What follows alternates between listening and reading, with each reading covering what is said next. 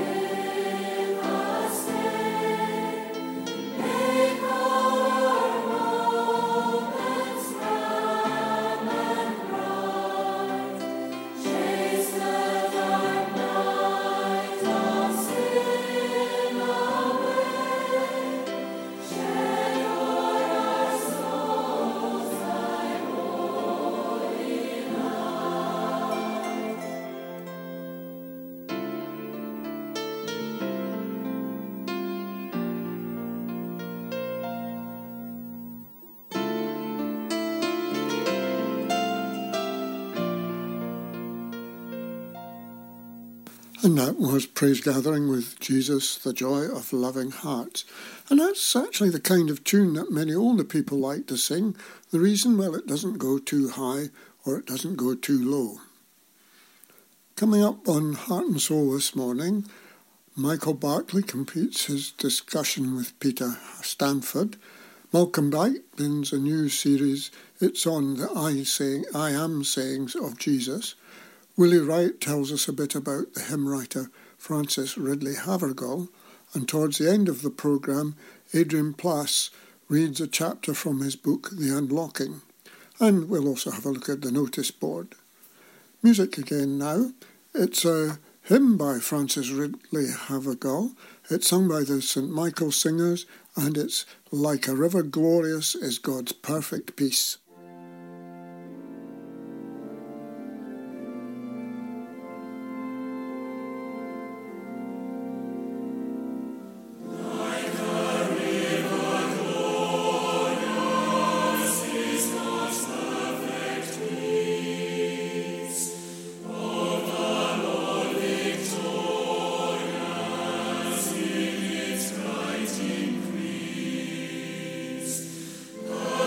Perfect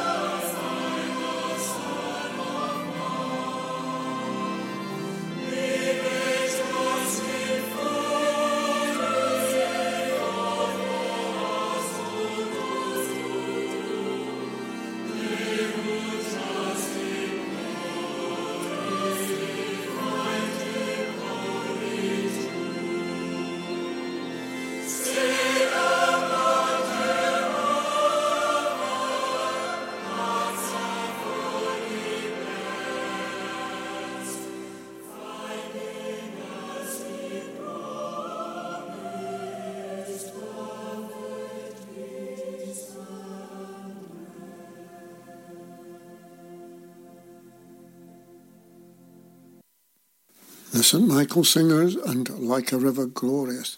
And we'll be hearing about the writer of that hymn later on in the programme. But here's David to tell us what's coming up next. Michael Barclay has been talking to Peter Stanford about the book he wrote on angels.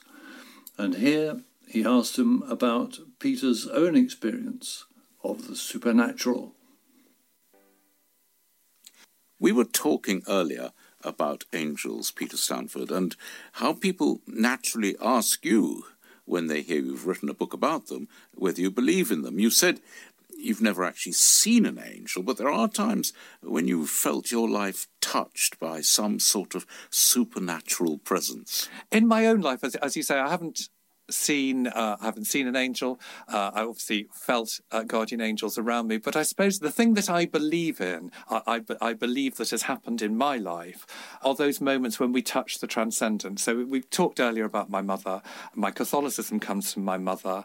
We used to go to Mass together when she was a wheelchair user. It took the church a very long time to put a ramp in, but anyway, we've got to let these things go. But it was a kind of modern church with a marble floor, and so when the rubber of the wheelchair tyres would go across the floor, it would make a very particular noise. Again, because the pews weren't adapted then, we're talking about the 60s and 70s, my mum would sit at the end of the row. And she died in 1998. She lived with, and she would say, defeated multiple sclerosis, and then pancreatic cancer came and took her, which seemed very unfair, but hey, that's life. But she hardly knew my children. She knew my son, who is now 23. She held him and knew him for a while in his life. She never knew my daughter. But sometimes when I'm sitting in church with them, when they'll come with me now, but when I used to make them when I was younger, because we all do what our parents did, they used to be sitting there with me, and there were moments when I was sitting in the pew and I could hear the rubber of the tyres, and I knew that at the end of the bench my mother was sitting there with us. I also knew that if I turned and looked at her, looked for her, looked at her, she wouldn't be there. But I knew in that moment that she was there. And you can tell me this is me being, you can hear, I just find the whole thing kind of emotional, really. But you can tell me it's me being emotional, it's me being foolish, it's me projecting, it's me doing all of those things. And indeed, I have said that to people when they come and tell me their experience of angels. But I know that in that moment, I knew it to be true. Well, a nice note to play out on a song which has been very popular recently. And for you, it brings back your family, your childhood in Liverpool, because You'll Never Walk Alone. Yeah, so I grew up in Liverpool. My mother was one of 9. I have 23 first cousins, all walking around Liverpool, most of them anyway. And there was always this kind of sense of Liverpool being home. There's something about Liverpool. You don't just have a local pride when you come from there. You have a sort of fierce patriotism, and it is with you always. It never leaves you. But the thing, when this music plays... Actually, I was talking about this with my sister, Sue, the other day, and she said, that always makes me cry, that piece of music. And I'm afraid this piece of music always makes me cry. This particular recording that I've chosen is a woman called Jennifer Johnston, who comes from Liverpool, and she is singing with the Royal Liverpool Philharmonic. So it is particularly appropriate. But I will weep quietly as you play this. Well, Peter Stanford, as we allow you to dab your cheeks as you listen to You'll Never Walk Alone, it only remains for me to say thank you very much. Thank you.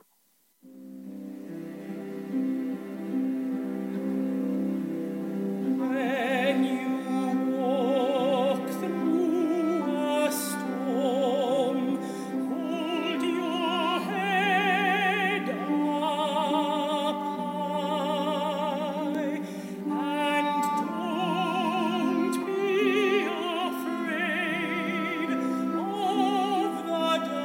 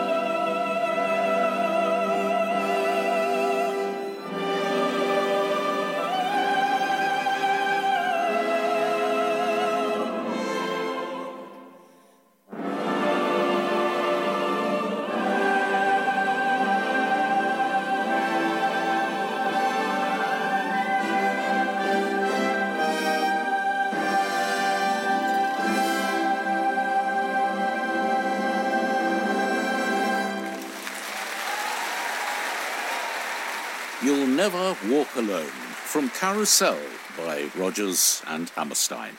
Jennifer Johnston was joined by the Royal Liverpool Philharmonic Orchestra, conducted by Ian Tracy. And that was the final choice of Peter Stanford, my guest today on Private Passions.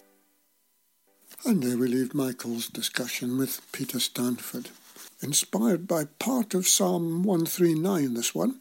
It's the New Scottish Hymns Band, the New Scottish Hymns Bands, and Were I to Cross. Were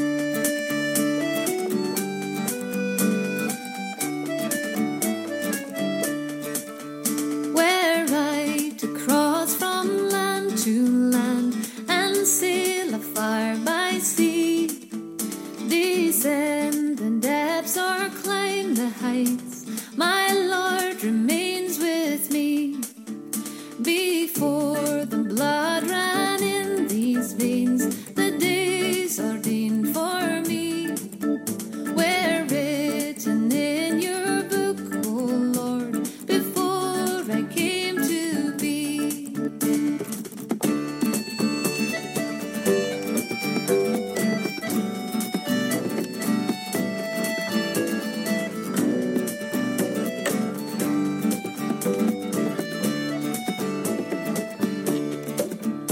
I grieve to hear your enemies speak hatred, Lord, of you. Long though they scheme with ill intent, their days are numbered too. How precious are your thoughts to me, how countless, Lord, they are. More than the shores have grains of sand, more than the skies have stars.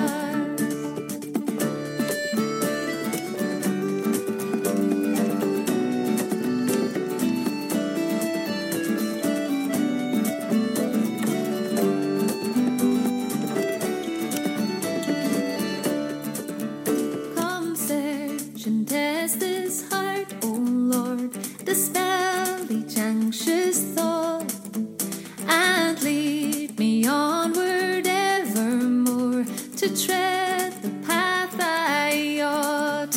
How blessed I am, so bound with love, surrounded yet so free.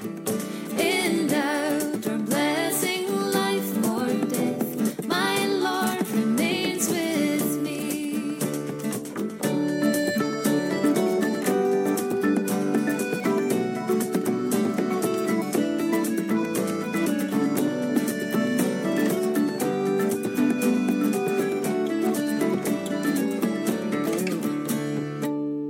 And there we heard the New Scottish Hymns Band with Were I to Cross. That's part of Psalm 139. It's worth reading the whole of Psalm 139 through because there's so much in it. But anyway, let's see what David has lined up for us now. Malcolm Guite spoke at the Abbey Summer School in Edinburgh last year. On the last day of the conference, he gave a series of talks about the I am sayings of Jesus. Here's Malcolm introducing the topic, and he finishes with a poem.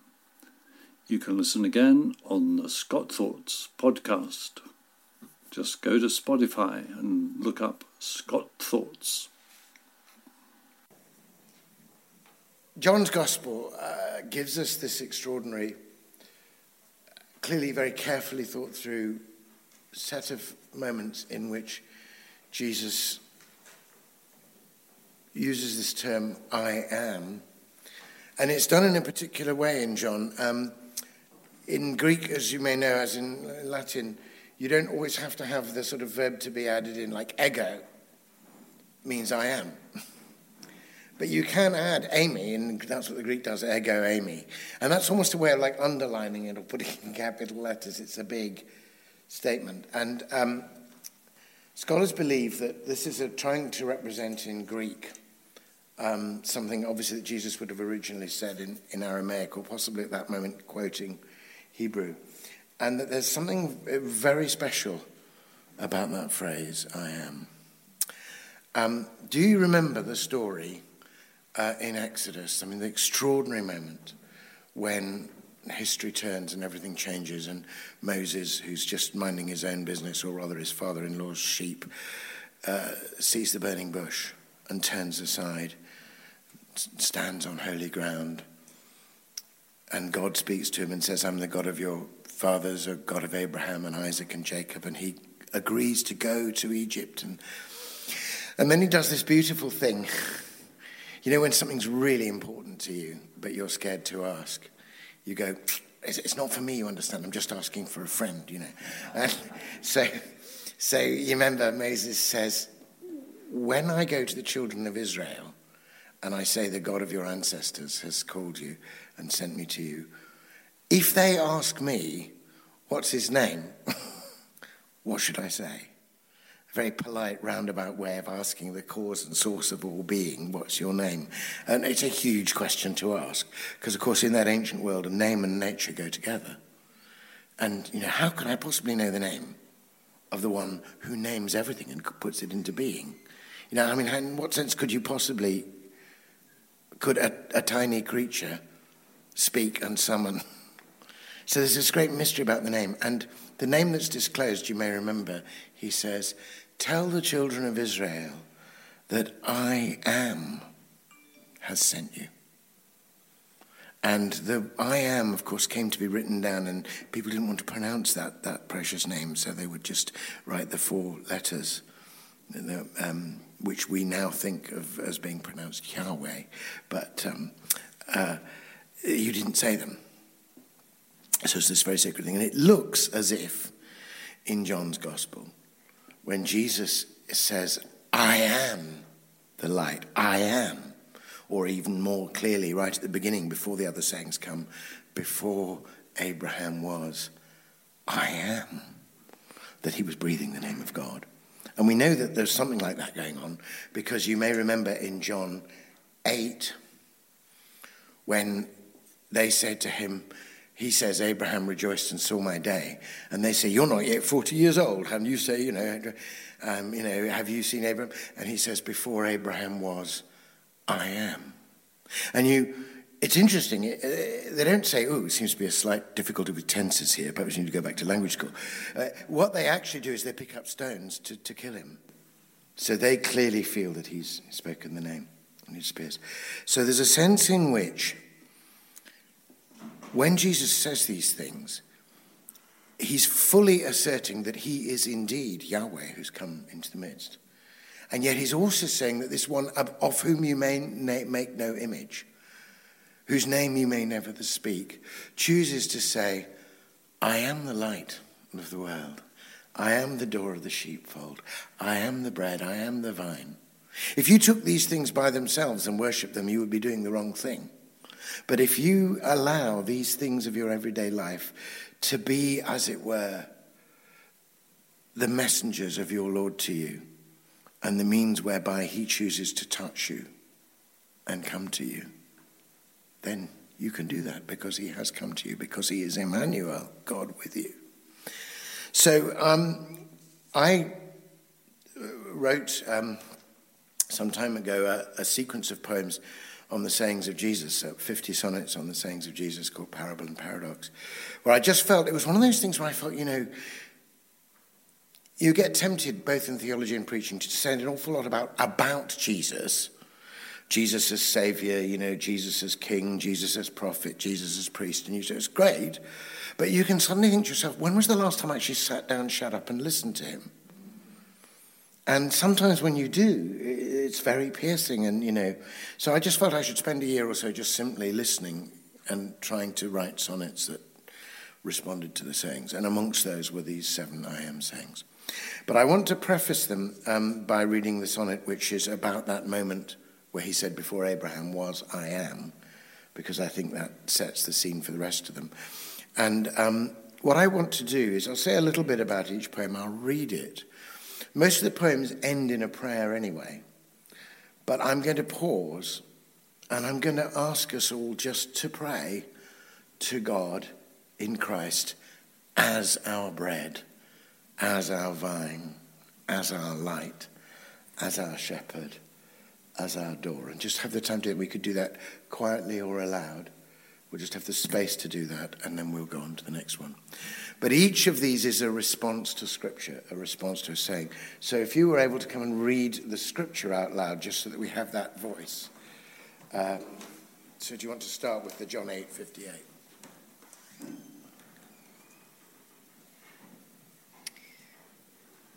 Jesus said unto them, Verily, verily, I say unto you, before Abraham was, I am.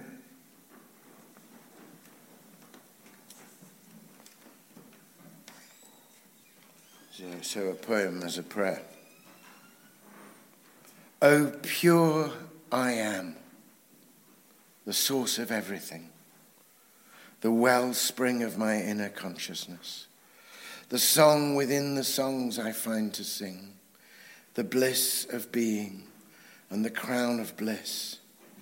You iterate and indwell all the instants wherein I wake and wonder that I am, as every moment of my own existence runs over from the fountain of your name. I turn with Jacob, Isaac, Abraham, with everyone whom you have called to be. I turn with all the fallen race of Adam to hear you calling, calling, come to me. With them I come, all weary and oppressed, and lay my labours at your feet and rest.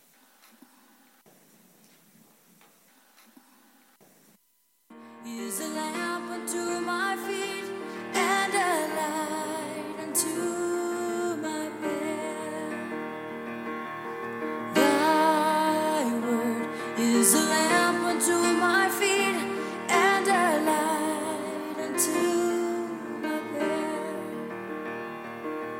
And when I feel afraid and think I've lost my way, still you're there right beside me. Nothing will I fear as long as you are near. Please be near me to the end.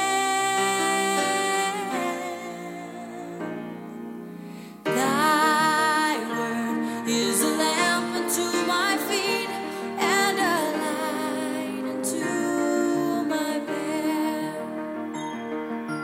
Thy word is a lamp unto my feet and a light unto my path.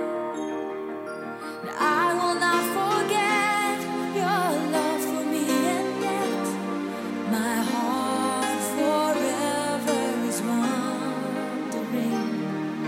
Jesus, be my guide, hold me to your side, and I will love you to the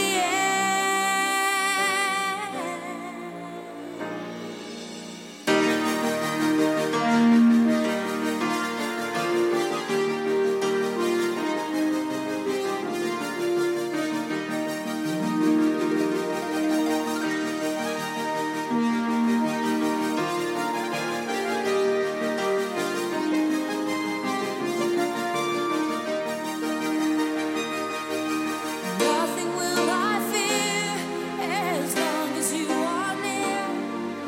Please be near me to the end. Thy word is a lamp unto my feet and a light unto my path. Thy word is a lamp unto my feet and a light unto my path, and a light unto my path. You're the light unto my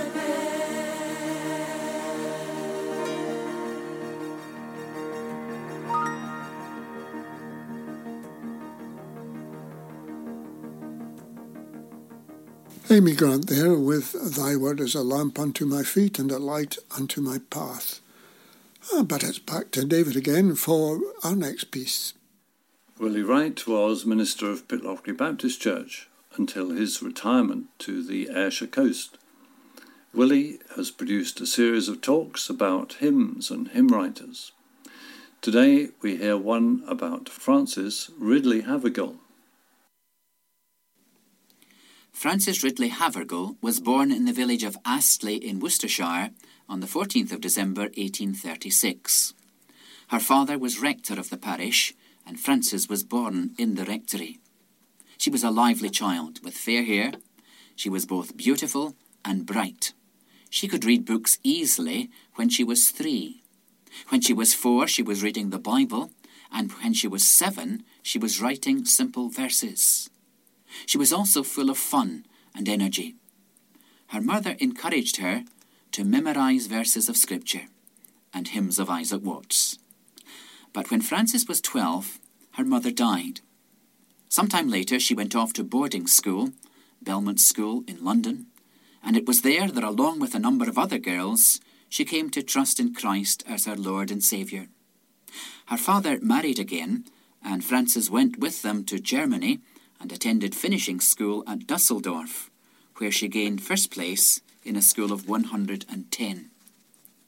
When she was still a young lady, she had memorized the entire New Testament, the book of the Psalms, Isaiah, and all the minor prophets. She also studied French, German, Italian, as well as Latin, Greek, and Hebrew. She used her time well, including every spare moment. She was confirmed in Worcester Cathedral when she was 18. It was a most meaningful experience, and her heart thrilled at the words used in the service, that she may continue thine forever. She loved the outdoors. She took part in a whole variety of sports.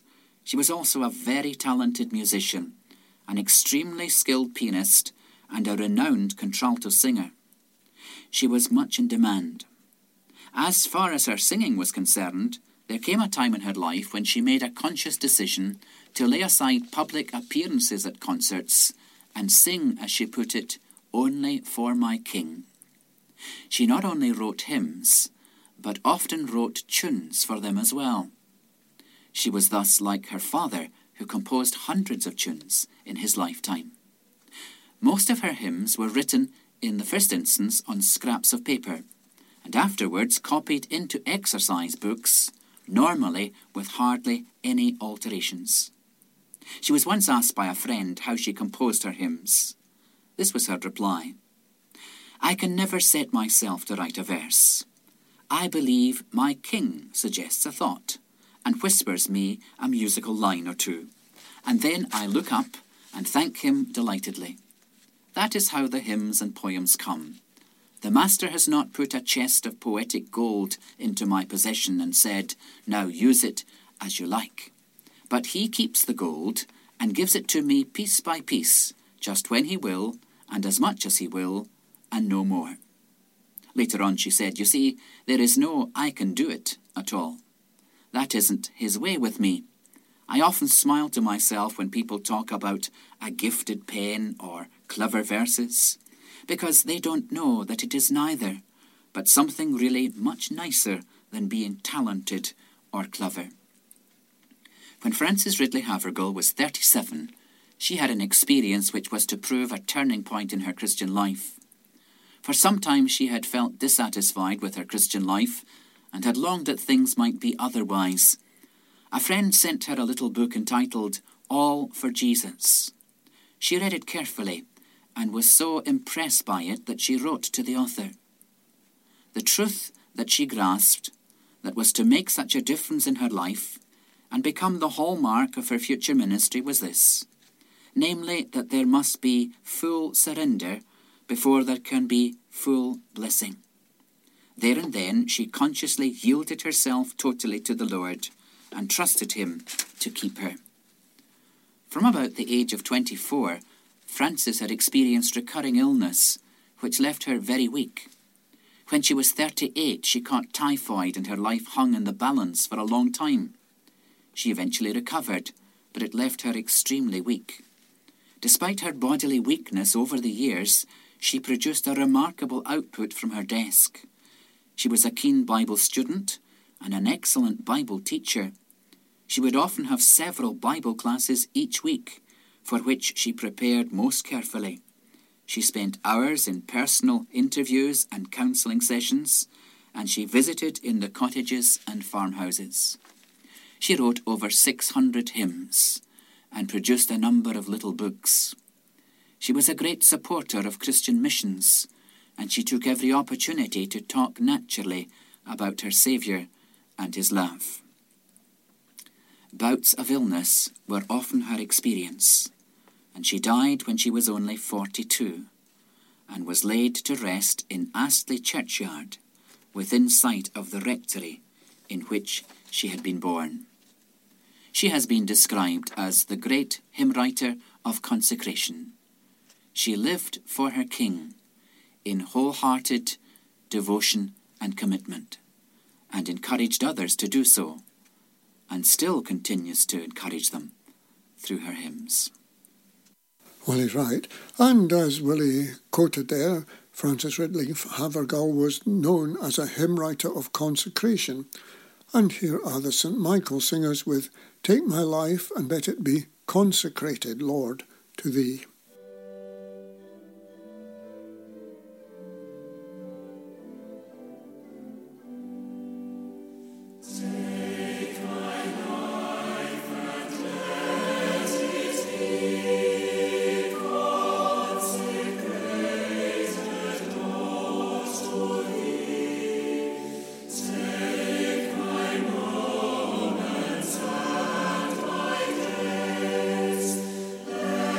Let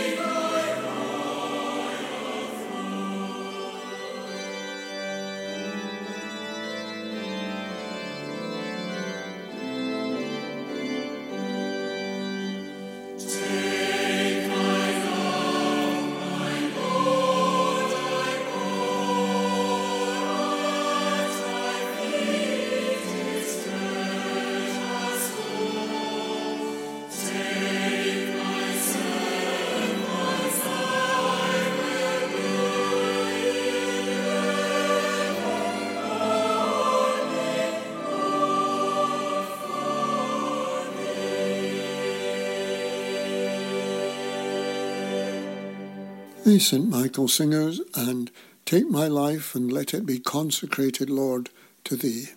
But let's go back to David again for our next piece. Adrian Plass has written a book called The Unlocking, published by the Bible Reading Fellowship.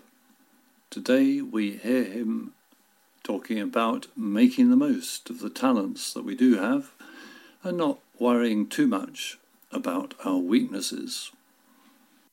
Pushing the limits. Now the body is not made up of one part, but of many. If the ear should say, "Because I am not an eye, I do not belong to the body," it would not for that reason cease to be part of the body. If the whole body were an eye, where would the sense of hearing be? If the whole body were an ear, where would the sense of smell be? But in fact, God has arranged the parts in the body, every one of them, just as he wanted them to be. There's a real freedom to be found in acceptance of our individual, genuine limitations. When, like the prodigal son, we come to ourselves, we do better to offer that self happily to God as our contribution to the body. There's no point in trying to be something we're not. Sometimes it's necessary to be painfully vulnerable. When I was first asked to contribute to the 9:15 Pause for Thought slot on BBC Radio 2, I was very keen, but also very apprehensive. I was keen because this slot occurred in the middle of a very popular secular programme, and I felt reasonably confident that my style would be appropriate. The fear was caused by my awareness that I'm hopelessly defensive when criticised. Negative comments erode my confidence so drastically that my performance is likely to be pale and twittering. Of course, I need criticism, but I also need to know that the critic values me or my work in the first place. Pathetic, isn't it? So, when I met the producer, Michael Wakelin, for the first time to discuss my contribution to the programme, it suddenly occurred to me that I could try being totally vulnerable. I might as well tell you, I said rather uncomfortably, that the quality of my second programme will depend almost entirely on the way you react to the first. Michael looked a little taken aback. What do you mean? Tell me it was wonderful, even if it's not.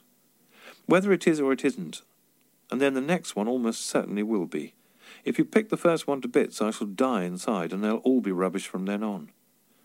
And that's what happened. After my first broadcast, he told me it was wonderful. I believed him by an act of the will, and the second one went very well. My talents and abilities are contained within a very fragile vessel, and I depend heavily on other people for help in developing and using them. A clear and uninflated view of our strengths, coupled with an equally realistic awareness of our weaknesses and limitations, cannot but strengthen the body of Christ. Now you might want to say to me that God will strengthen those weaknesses and reduce those fundamental limitations. Well, yes, he might, but that's his business. And until he does, most of us have to work with what we've got. I wonder what Michael did think of that first programme. Pray with me. Father, when I come to the edge of me, I don't want to go walking foolishly forward like those cartoon characters who suddenly realise that they're walking on thin air and plummet to the ground hundreds of feet below. I'll watch out for the signs. Help me to handle my own limits, Lord. Amen. And we'll have another chapter from Adrian Plass and his book, The Unlocking, next week. Our Golden Oldie coming up now, it's Joe Stafford and God McRae and The Lord is My Shepherd.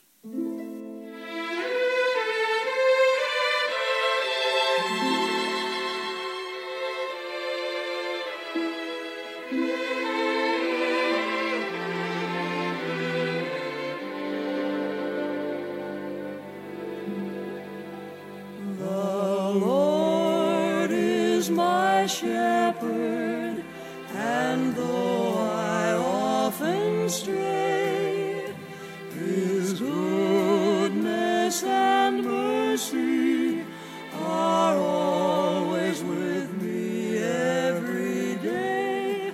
Though my way is dark and cold, and there's no one to love, I'm well welcome in my shepherd's fold, and love comes from above. In shady pastures green and fine, he bids me come and rest. My cup is filled with happiness, he grants my each request. The Lord is my shepherd, as on through life I go. He'll never forsake me, for he loves me, I know.